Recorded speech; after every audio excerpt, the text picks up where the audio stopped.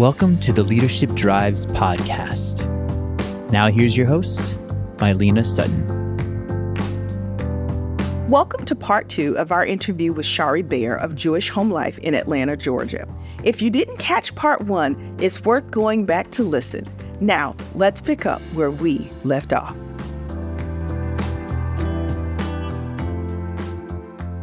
Typically, when you're having conflict with families, what is it usually about?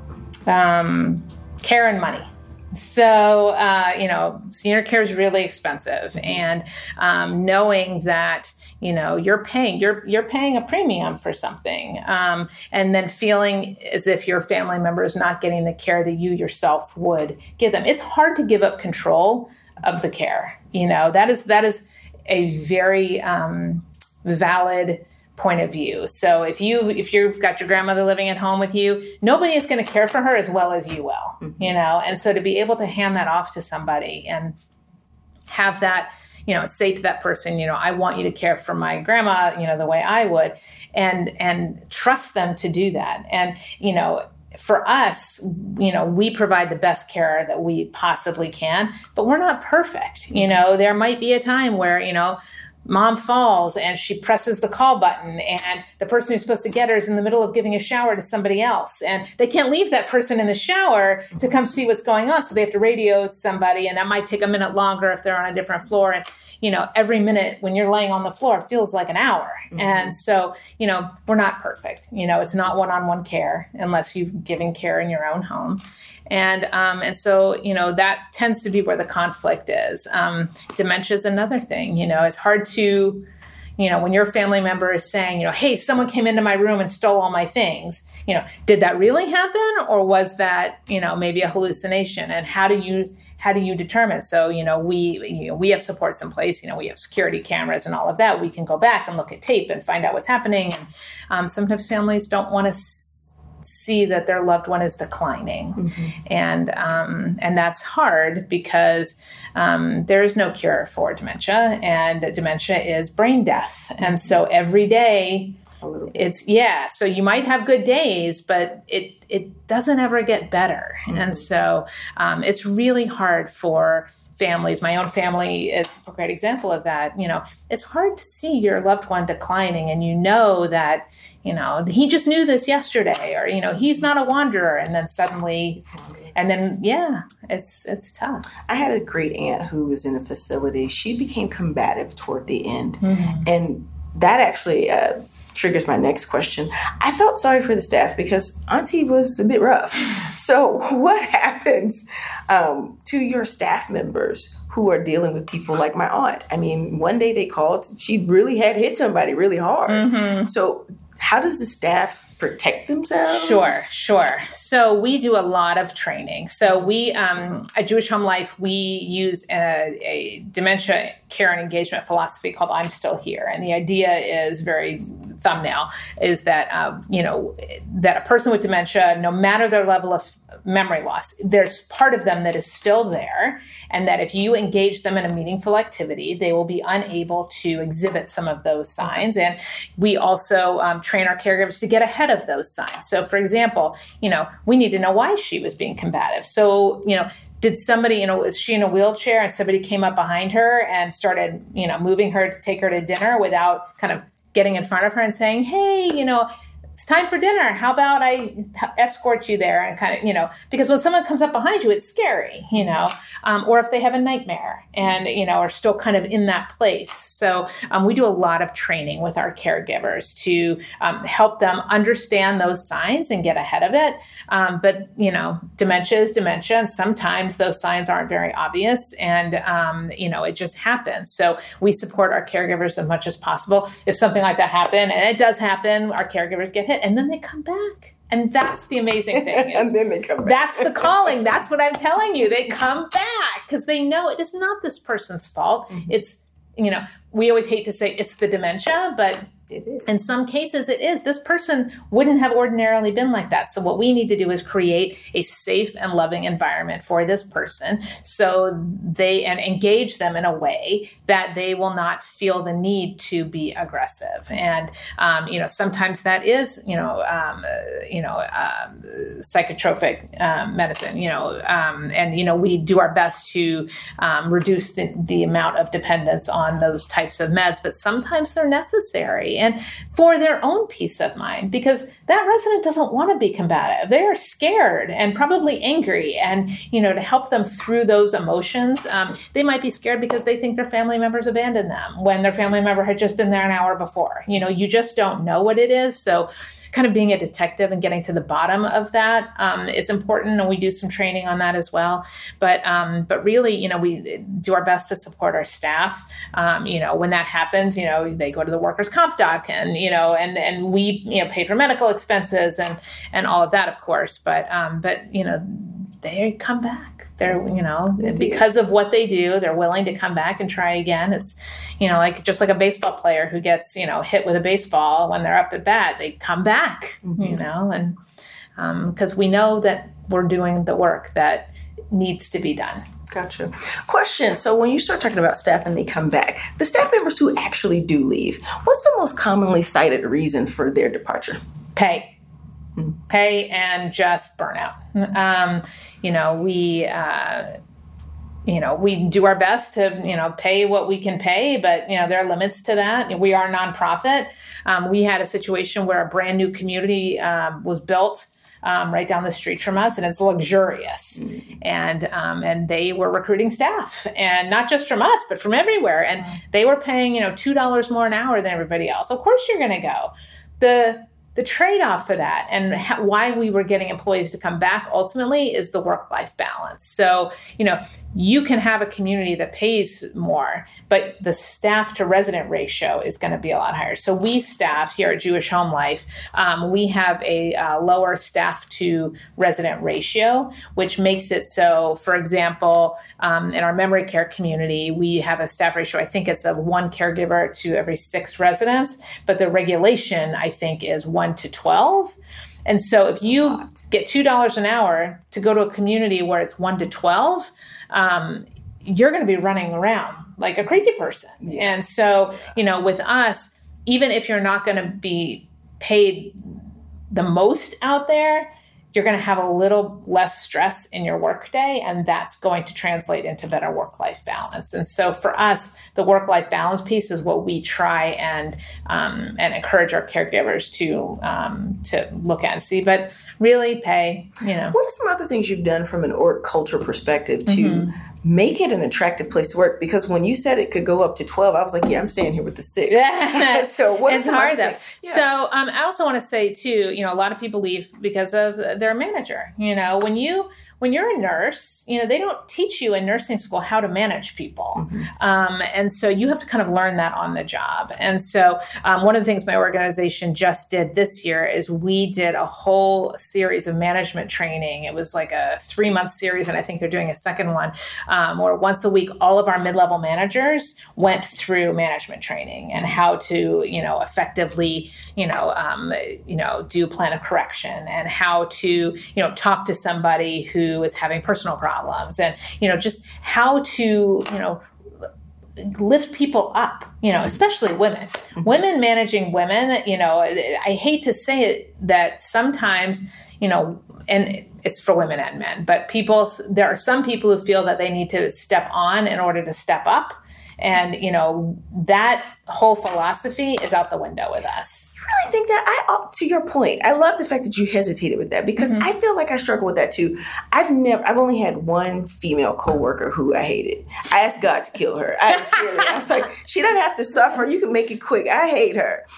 But in general, I often hear people say that women tear each other down. Oh, it's terrible. I'm like, oh God. I never want to be that. I once swore I would never work for another woman again. And I know I have to turn in my feminist card for that. And I feel terrible about it. But I swore when I became a manager, I would never be that person because women should be lifting people up. Like, it's taken us forever to get where we are. And then COVID just knocked the wind out of our sails. How many women left the workforce. And we're coming back in now with a vengeance, thank God. But what are some of the things that last woman boss that you hated? What are some of the things that she did antagonize you?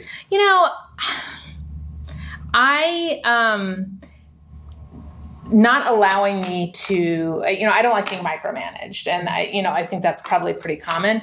Not taking credit for projects or micromanaging me to the point where I couldn't be creative in what I was trying to do. And I'm in a creative business. So, really not providing opportunity to grow. Mm-hmm. And again, not giving work-life balance. I have a child with special needs. And so there are times where, I need to come in late and I'll stay and work late. But I had a manager who didn't appreciate that and wanted me to stay, get there right when she got there at 8 a.m. And no matter what time I left, I had to be there at 8 a.m. And, gotcha. But I've since changed my stance on that a little, maybe with maturity, I don't know. But there are men out there like that too. And, I just think that, it's not pie. I know that's very cliche, but like, we can all rise together, mm-hmm. And I think, to me, one of the best pieces of advice that I've ever been given is you hire people smarter than you. Mm-hmm. Because they make you smarter, mm-hmm. And if I can't learn something from somebody that works with me, then, why are they there and why am I here? And so, I put a lot of trust in my staff. And I think that with this management training that we're doing here at Jewish Home Life, I think that has been the overarching philosophy is, empower your staff, empower your staff so they can grow. And I have tried to live by that, and hopefully I have. I love watching, Miriam, our executive director here at the nursing home, like watching her grow into this new role of hers has been tremendous. She has blossomed, and the people she's brought up with her have been tremendous because they know what it's like down here. And they now that they've moved into this new position, they're giving opportunities to everybody. And, watching, a CNA, who's in nursing school and then comes in as an LPN and then moves up into an LPN supervisor. I mean, that's just amazing. It's a tremendous opportunity to watch that journey too. It's interesting too that you talked about this training for your middle managers. I don't know how much reading you like to do, but I do a lot of road trips, so mm-hmm. I am the audiobooks queen. Almost everything that I've read over the last 2 to 3 years speaks to how your organization's culture is a reflection of your front and middle managers. Mm-hmm. And if employees don't report that they have confidence and trust in their relationship with that middle manager, almost everything else is tanked as a result of that one relationship. Right. You could pay well, you could do all the things, but if that relationship is broken, it's like the connection to the organization as a whole is broken. Absolutely. They're a reflection of the organization. Mm-hmm. And I think we have started over the last year or two to take that very seriously. And some of that's been feedback from the staff about, we do exit interviews. So why did you leave? Oh, I hated my manager. Okay, why'd you hate your manager? And then a whole litany of things, mm-hmm. She lies. She doesn't, document when I do good things. She, gives me the terrible shifts, and okay, well, how do we fix that? And we decided that training was the way to do that. I want to just dig with that a little bit too. So when you say to a manager, Mylena quit last week and she said it was you, how do you get that person not to check out, not to become defensive? I mean, the person left, you can't retaliate, mm-hmm. but how are you also dealing with that? And then the second question is, how are they responding to the training? So I can only tell you, so one of my middle managers actually went through the training and she absolutely loved it. Okay. So I'd gotten feedback from her that was just anecdotal. My understanding, though, is that the managers who've gone through the training have found it incredibly positive because it's given them direction. It's, because they don't know how to react. When something happens, they get a call out. This is a huge issue in any senior care organization, the call outs. Oh, my kid is sick. My car won't start. I missed the bus, whatever it is. and how to deal with that when you have someone who is a great caregiver but keeps calling out, and they don't know what to do. They haven't been given the tools to, and so the appreciation for actually being able to, okay, here are the 3 steps. You got the verbal, you got the written, you got the final warning, and then how does it work if someone's insubordinate or if somebody, now they're given a roadmap to be able to do that. And, there's always the gray area of, when does this situation come up? How do I react?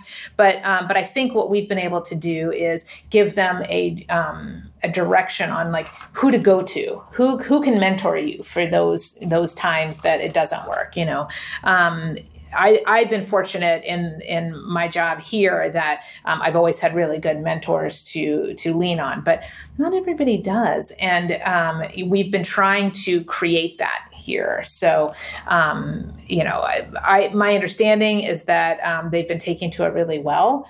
But, we just finished the first cohort. So, it'll be interesting to see 6 months from now, okay, of those people, how many of their staff have they been able to retain? And, but it's tough when you're, dealing with people who, are, having trouble making rent, and have to take a second job because $15 an hour might be a livable wage, but is it really? It's as much as we can afford to pay, but when you've got childcare and rent and car or bus,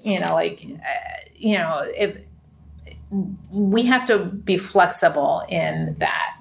We have to know what our employees are going through at the time in their personal lives to be able to understand. So a call out might be a call out because, they can't get here. And, does that mean their supervisor needs to go jump in their own car and go get them and help them find childcare? I mean, we did that during COVID. We partnered with a daycare, not a daycare, it was actually what's called a Jewish Kids Groups. It's a nonprofit in our community that does summer camps and stuff, to have them come here and do daycare so our caregivers could actually come to work, Wow. You have to do those things. And so a good manager, I hope this has been imparted in the management training, but a good manager will really dig into their personal lives and say, how can I help you help us? I think that's actually a good perspective to have. Like when you said that we partner with daycare, I'm thinking, I don't know how many organizations have done that kind of thing. But if you think about it, these on-site daycares, gyms, that's really what that is, trying to figure out how to make the employee's life better. I think that whole train of thought, though, is really it. How do you make your employee's life better?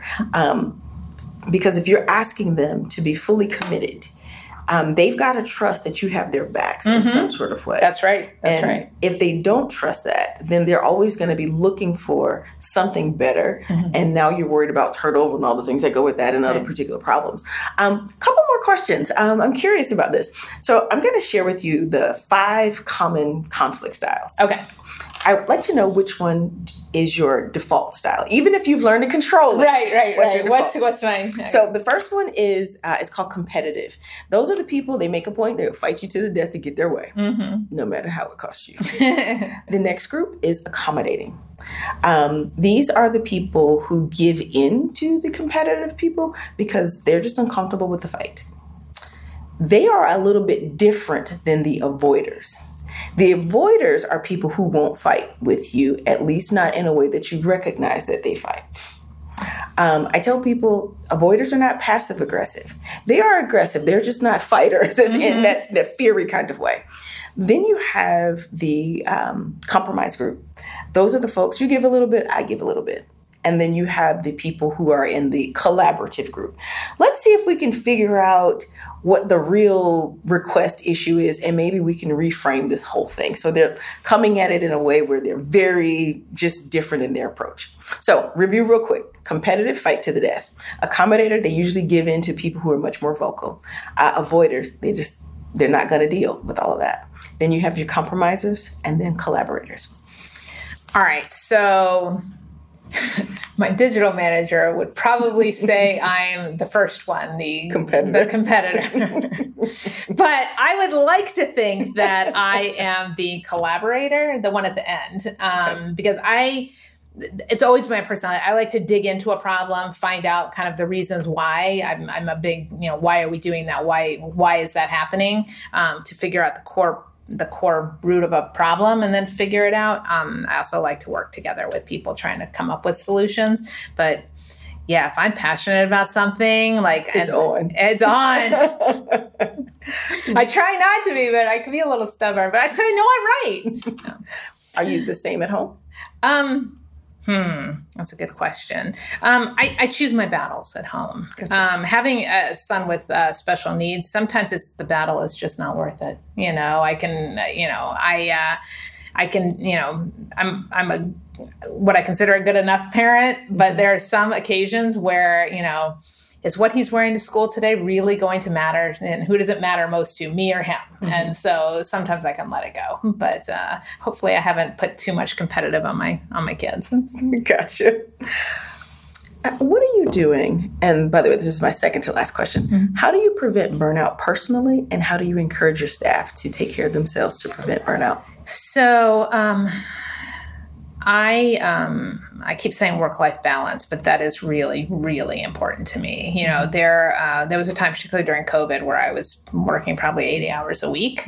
And I just don't think that's necessary anymore. I don't know if that's age or just, I'm not personally saving lives here. I'm helping people, but what I do is not life or death. And so I try and share that with my employees. Now, somebody posts a terrible review about one of our communities at 2 a.m. and I get the notification. I'm waking up at 2 a.m. and I'm, writing a response.